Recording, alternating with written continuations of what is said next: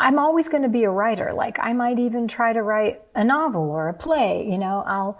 I feel like that being a writer is something you can do at any time in your life. And in fact, we're all writers. We all have stories to tell, whether we have imaginative stories that we think up or whether we just want to tell our own stories.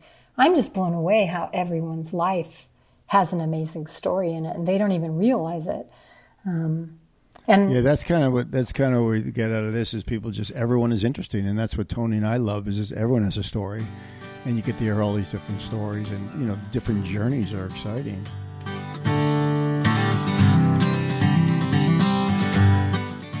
I'm Todd Harrington, and you're listening to the Gray Matters podcast. Along with my co-host Tony Hoyland, each episode explores a special guest's lifelong passion. There'll be a bit of nostalgia, but mostly it's our guest's personal story of how they discovered their passion and how it evolved over the years. Welcome to the Gray Matters podcast.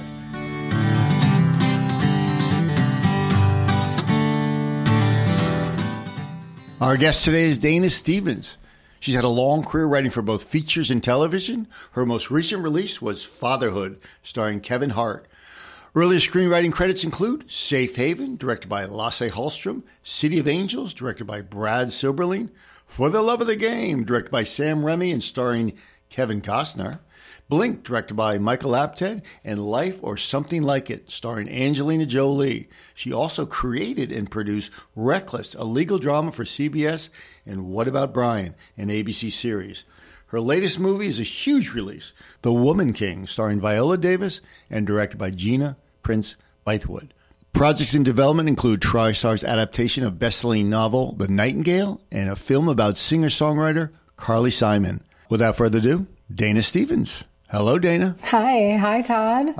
Now, before we start, we have just a lovely, soft, beautiful voice that will jump in from time to time. It's my co-host, an incredibly talented musician.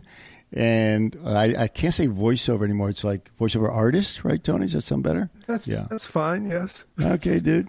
All right, Tony, meet Dana. Hi, Dana. Hi, how's it Tony. going? Hey, nice to meet you. It's going good. Yeah, nice to meet you. Boy, speaking of voices, you have a great voice.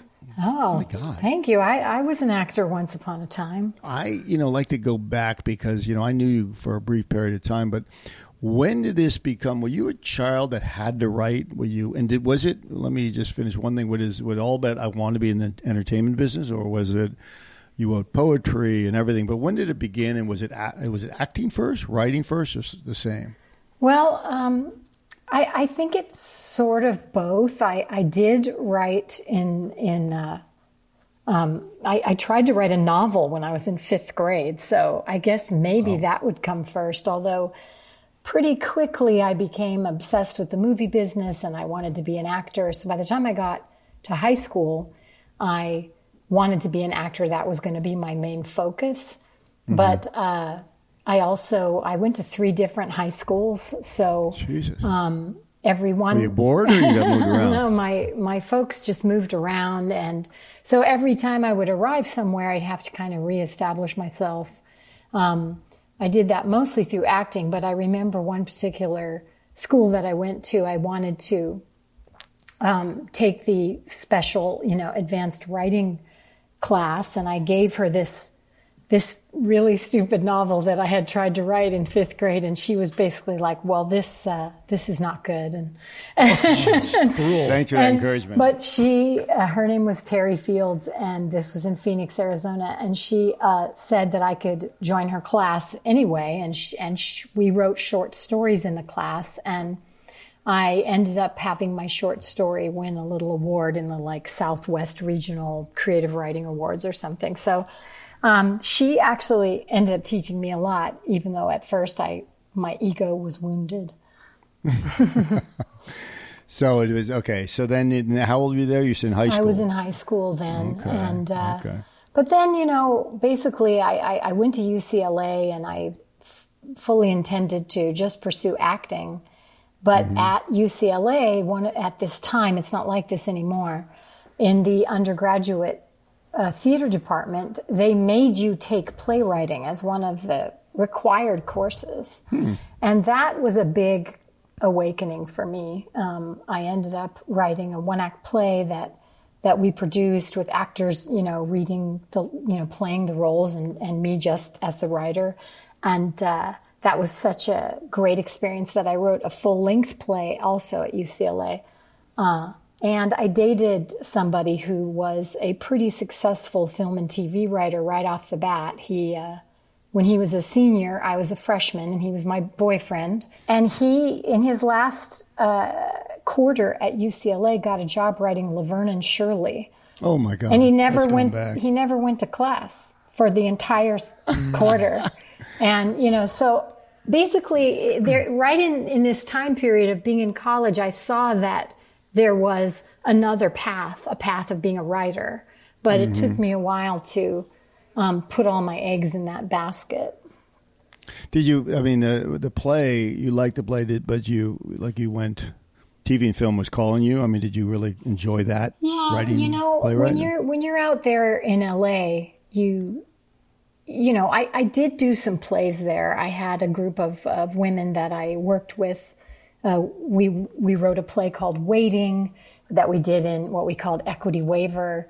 And we acted in it. It was sort of like a chance for us to kind of get seen by people in the business. And that's what a lot of people did. In fact, that's how you and I met, Todd. We were in a play together. Right. That was Equity Waiver. But, basically what happened in my time post-college was, as an actor, I would get little parts, but I would a lot of times get the door slammed in my face. And the writing doors were not as hard to push open. And eventually I just decided, why am I trying to be an actor when I have this opportunity as a writer? And I've always said this to people, and I think a lot of people are like this in the movie business, that a lot of people want to be actors because that's all they know when they're growing up and they're watching TV and movies. But once you get out there, you realize there's a lot more to do. There's a lot that's creatively satisfying. And I always tell young people, go ahead and walk through the open door. Don't keep beating your head against the wall, because you never know. If you go ahead and say, yes, I'll go this way, see if I can get in to the field I want in this, sort of other entrance, maybe it will lead back to acting. For me, I didn't really care so much about acting after I began a real writing career. But I know people who, they take jobs as prop people, or they take jobs as PAs on a movie, and eventually that gets them toward their goal of directing or acting or writing. Well, it's also with writing, I mean, acting to me, and not that writing has to be bought or approved or something, but acting is so out of your control. I mean, you could be the best actor or actress out there, and it doesn't matter. But if it's good material that you're writing, it's eventually going to get through. And I think the frustration, and Tony was an actor for years, and he still does perform. But I just think it's just that the audition process is truly, personally, what killed me. Yes, I agree. I really became sort of almost frozen in the fear of the rejection. And right. And now, I sit in rooms and watch actors audition. And I'll tell you, there are times when I want to run out of the room and grab them and say, you are great. You are not going to get this part, but you're great. I want you to know that, because it isn't, so much of it isn't about whether you're the most brilliant actress in the world or actor. It's about if you are right for that role and that vision of that story. Yeah. Tony, you have some early acting painful stories in the auditioning, correct? You're a theater guy mainly, right? Yes. I can't really remember painful ones. Like where people were mean and stuff. Yeah, I remember, the rejection thing for sure. But I think I had an epiphany. Oh, God, I was probably in my late 20s. I remember auditioning for something and feeling like I aced it, like I killed it. And rather than going, oh, well, what about that other guy? He looked like he was, he might have been really great too or whatever. I just said, I remember I was walking home on Central Park West. I'm thinking, I'm going to get this if I'm supposed to get it. And otherwise, good for that dude. It's supposed to be his. Wow. And I surrendered it. And right around that time, I started working. I mean, like consistently and much better things. So I don't know. It was like a light bulb went off. That's a great thing, that feeling of acceptance and not the desperation. That's probably partly why you got jobs after that, because you were able to be free. Yeah, and I wasn't worried so much about what they wanted. I was just going to go, this is what I feel about this, is what I'm going with, and this is what I'm good at, so be it, There's definitely an attitude.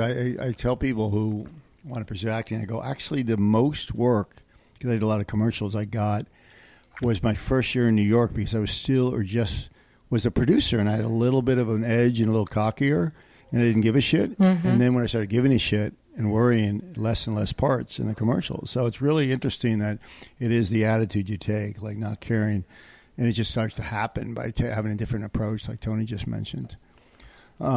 So when you're out of college and you're starting to write more and more, but I know you're acting as well. But what did the struggle to balance, or you just kind of went with it for a while and just see whatever came up, as you said, whatever door opened? But did you, in your back of your mind, you would have still loved to be the actress, but you really became more and more passionate with writing?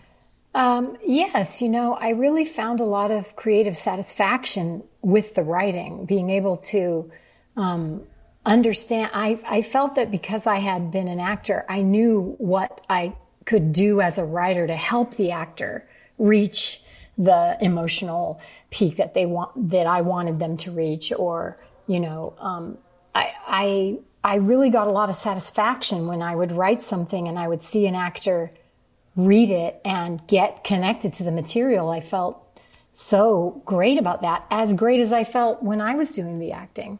So it wasn't that hard to let the acting go when it happened. Yeah, I think you, being an actress, you knew about dialogue. You probably became you wrote dialogue well because you knew what you wanted to say if you had the part, right? Exactly.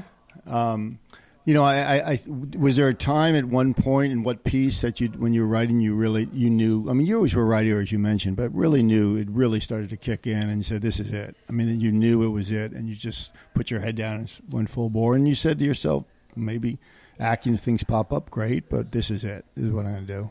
Well, you have an epiphany kind of moment, or a project you really felt better about? What happened was I would say a big turning point for me was I finally got a pilot as an actress. And it was this comedy pilot starring Jackie. And it was during the sort of working girl era. And I was the Joan Cusack goofy best friend character with I had to wear a red wig. And It was called Without a Clue. And it was okay, Gotta look it up. No, you can't. You won't be able to see it because it never aired. But I started thinking to myself, is this what I've been working for? To be Dana Without a Clue Stevens. And I was paid a goodly sum. And I said to myself, before this money runs out, I'm going to write a screenplay that's going to sell. Because up until that time, I had one screenplay that got optioned, but it just sort of lie fallow, and I kept changing it. I was basically getting paid Writers Guild minimum, and I was in debt, because I just couldn't make enough money. So I had this chunk of money, and I said, I've got to write a screenplay that will sell. And the screenplay that I wrote was called Blink, which was my first produced film. I know it well. Yes. And so then from that point on, it's just been. Did you feel like after that and Blink, the success, and Blink was Aidan Quinn and Madeline Stowe, right? Right. Yeah, I mean, and after that, did you feel the doors begin to open more and more? Is it still a grind no matter what? You're only as good as your last screenplay, or did it flow a little more? I think for me, I think it's harder now. Just for the listeners out there that are trying to break into writing in film and TV, it is harder now. But when I came up, once I had a movie that was in production, and it was a sort of woman in jeopardy thriller, which I don't know if you remember those years. Those were super popular. Yeah, true. All the ones with Ashley Judd and anyway. Sure, yeah. So all I had to do was get out there and get more jobs before the movie came out.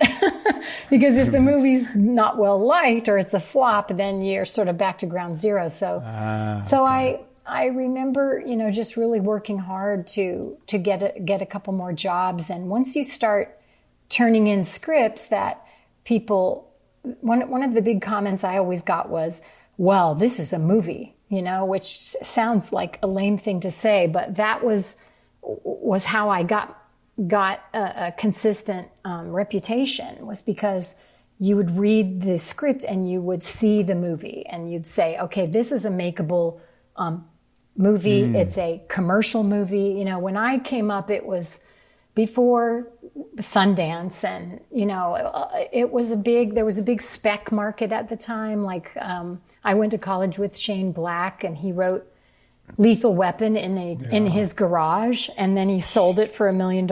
And a lot of people did that when I was coming up. So there was just this sense that you could be nobody and then suddenly have a writing career.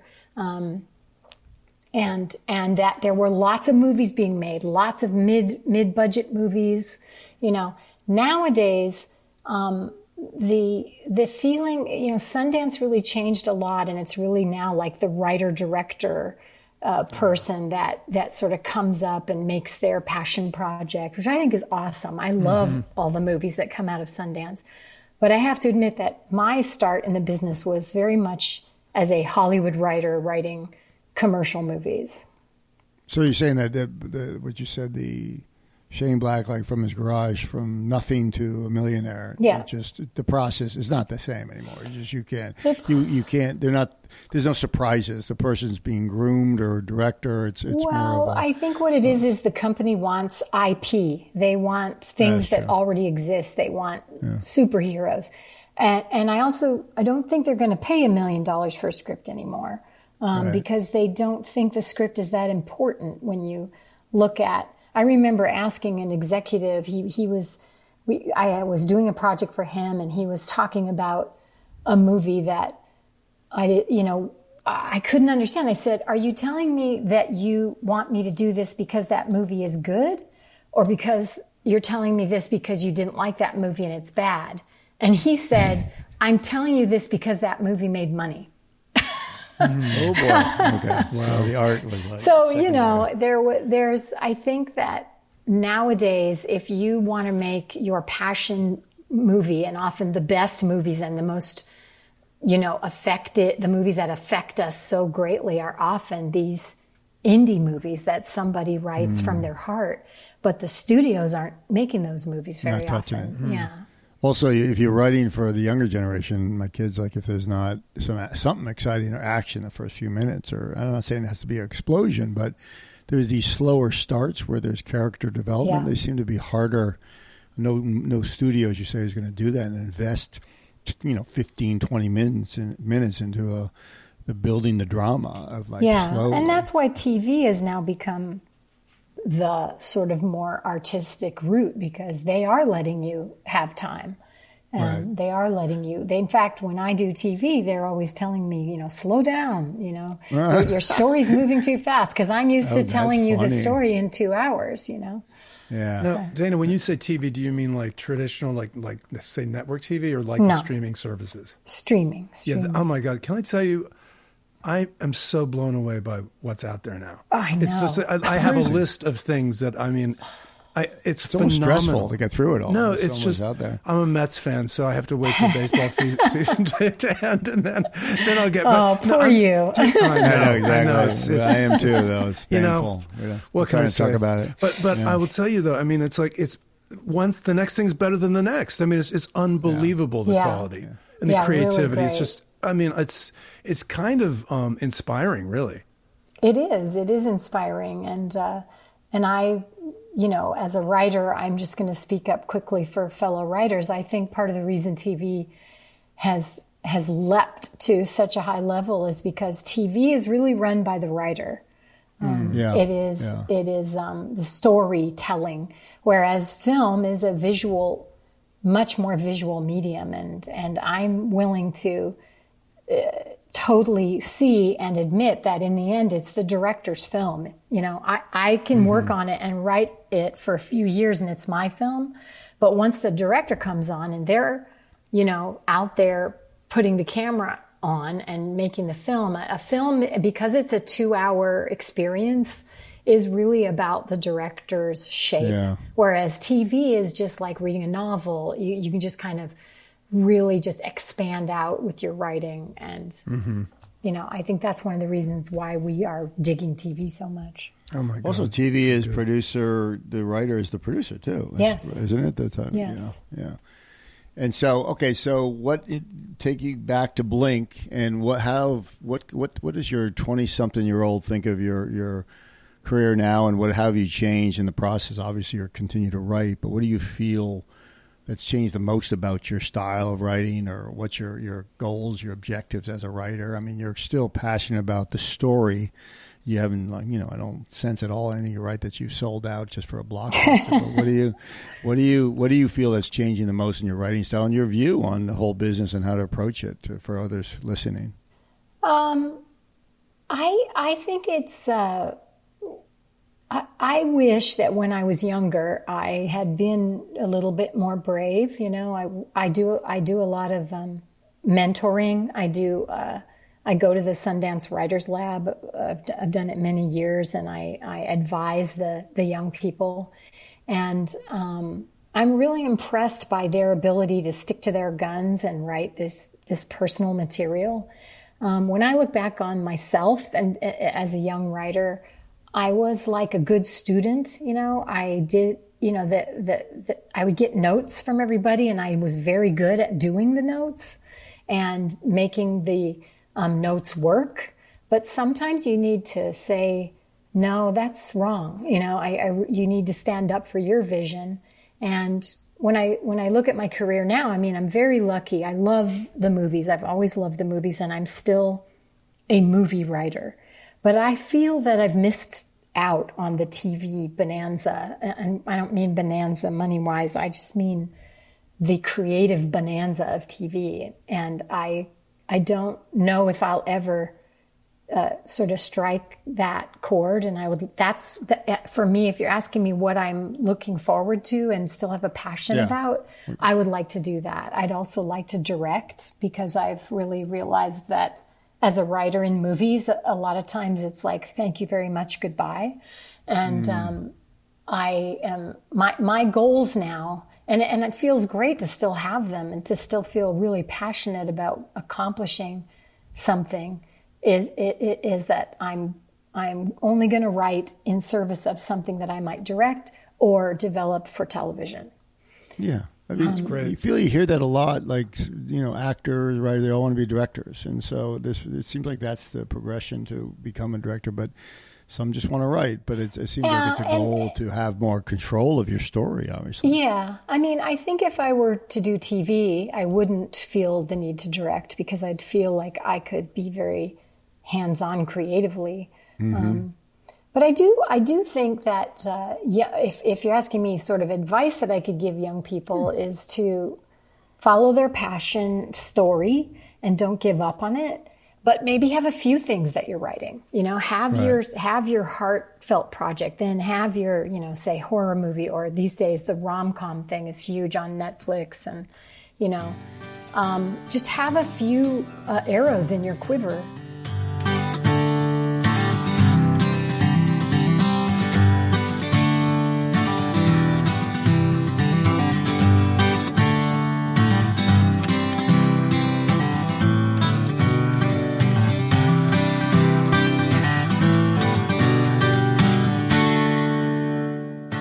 Could you, for a moment, and I don't mean acting, could you imagine having done anything else with your career? And if it was, did you have something that lingered? Like, I don't have that in terms of a woulda, coulda, you know. I mean, I'm very lucky to say that I still really pinch myself and feel happy, you know, like this movie that's coming out now stars Viola Davis. And I am a gigantic Viola Davis fan, so much so that I'm a member of the Academy, and she was nominated for Best Actress, and I realized that I was late with my ballot, and I drove it to the Academy and gave it to someone so that it would get counted. That's how much I loved Viola. So having Viola, who's also a producer on the movie, hire me to write a film for her, to write dialogue for her, I still get like, oh God, this is so great. I'm so lucky and I love this. So in answer to, is there something else? I never really thought, oh, I could have gone that way. But I will say that as I get older, I think of all kinds of cool things I could have done. Yeah. I think I might have wanted to study trees and have been an arborist, or birds, or, dinosaurs. I mean, I think these things are great. And I know quite a few actors that sort of never made it in my life. And a lot of them are like, at this age, my God, I could have done anything. I could have been a contender, but instead I decided to be an actor, So I think as we get older, I think when we're young, we get very focused, single focused, and we think, oh, I'm a failure if I don't do that thing that I intended. But when we get older, we realize, oh my God, the world is full of fascinating things to do. Yep. And I certainly see that now. There would have been some fun avenues to go down that I didn't even think about. It's great to when you work in the arts, you have your highs and lows, and even in a career such as mine, I've definitely had my highs and lows and felt like, oh, so and so has a better career than me or whatever. But we have to remember that the whole reason we do things is because we're compelled to do them because of our passion, which is what your show's about. So I'm lucky enough to do my passion for money, but you can do your passion no matter what, whether you're doing it just for yourself or for your living.